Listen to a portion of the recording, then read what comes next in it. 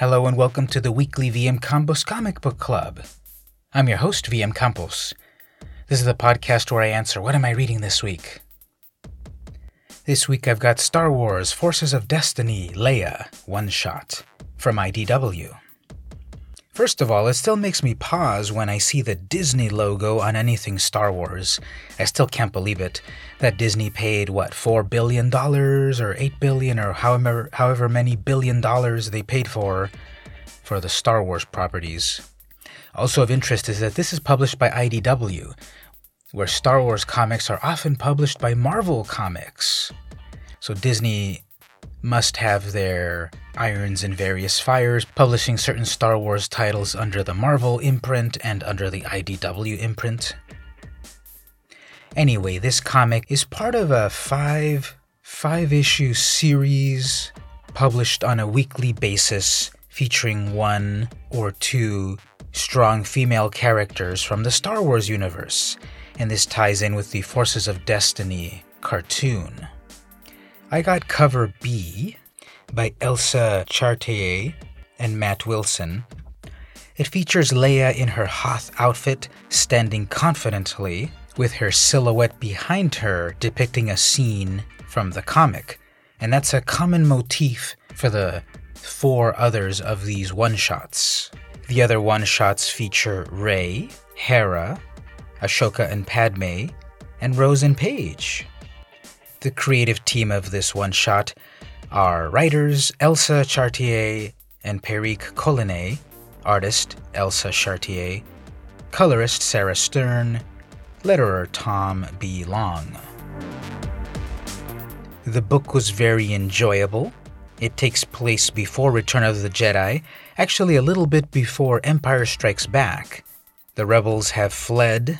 After the destruction of the first Death Star, they've fled their base on Yavin and have set up on Hoth. There's a powerful message overall throughout the whole book about believing in yourself, trusting your friends, doing the best you can, just a lot of great positive messages.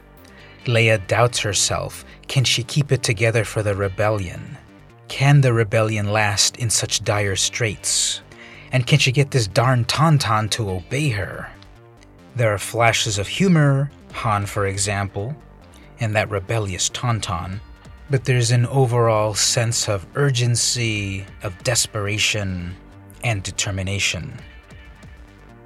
The art is lovely. It's a cartoony style with cell shading, wonderful panel layout that really propels the story, sets the scene, and moves the plot along.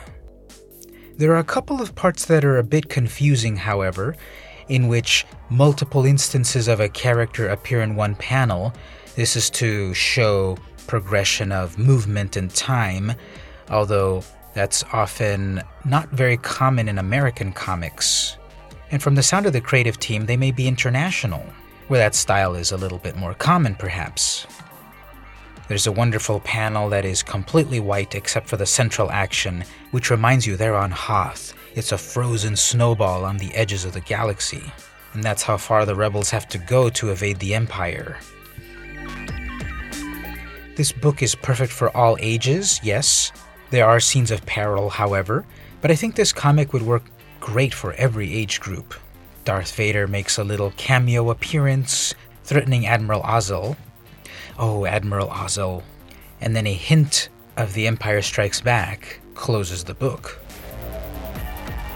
I think this book is a smashing success. Great art, nice plot, ties together with the general mythology, a great message of perseverance, friendship, and self-determination.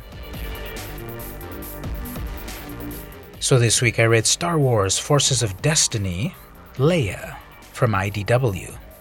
If you like this podcast and want to help keep it going, why not head on over to patreon.com/vmcampos.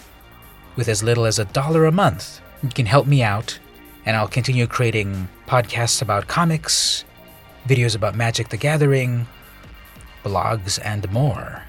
I think it's worth it. This has been the weekly vmcampos Comic Book Club. See you next week.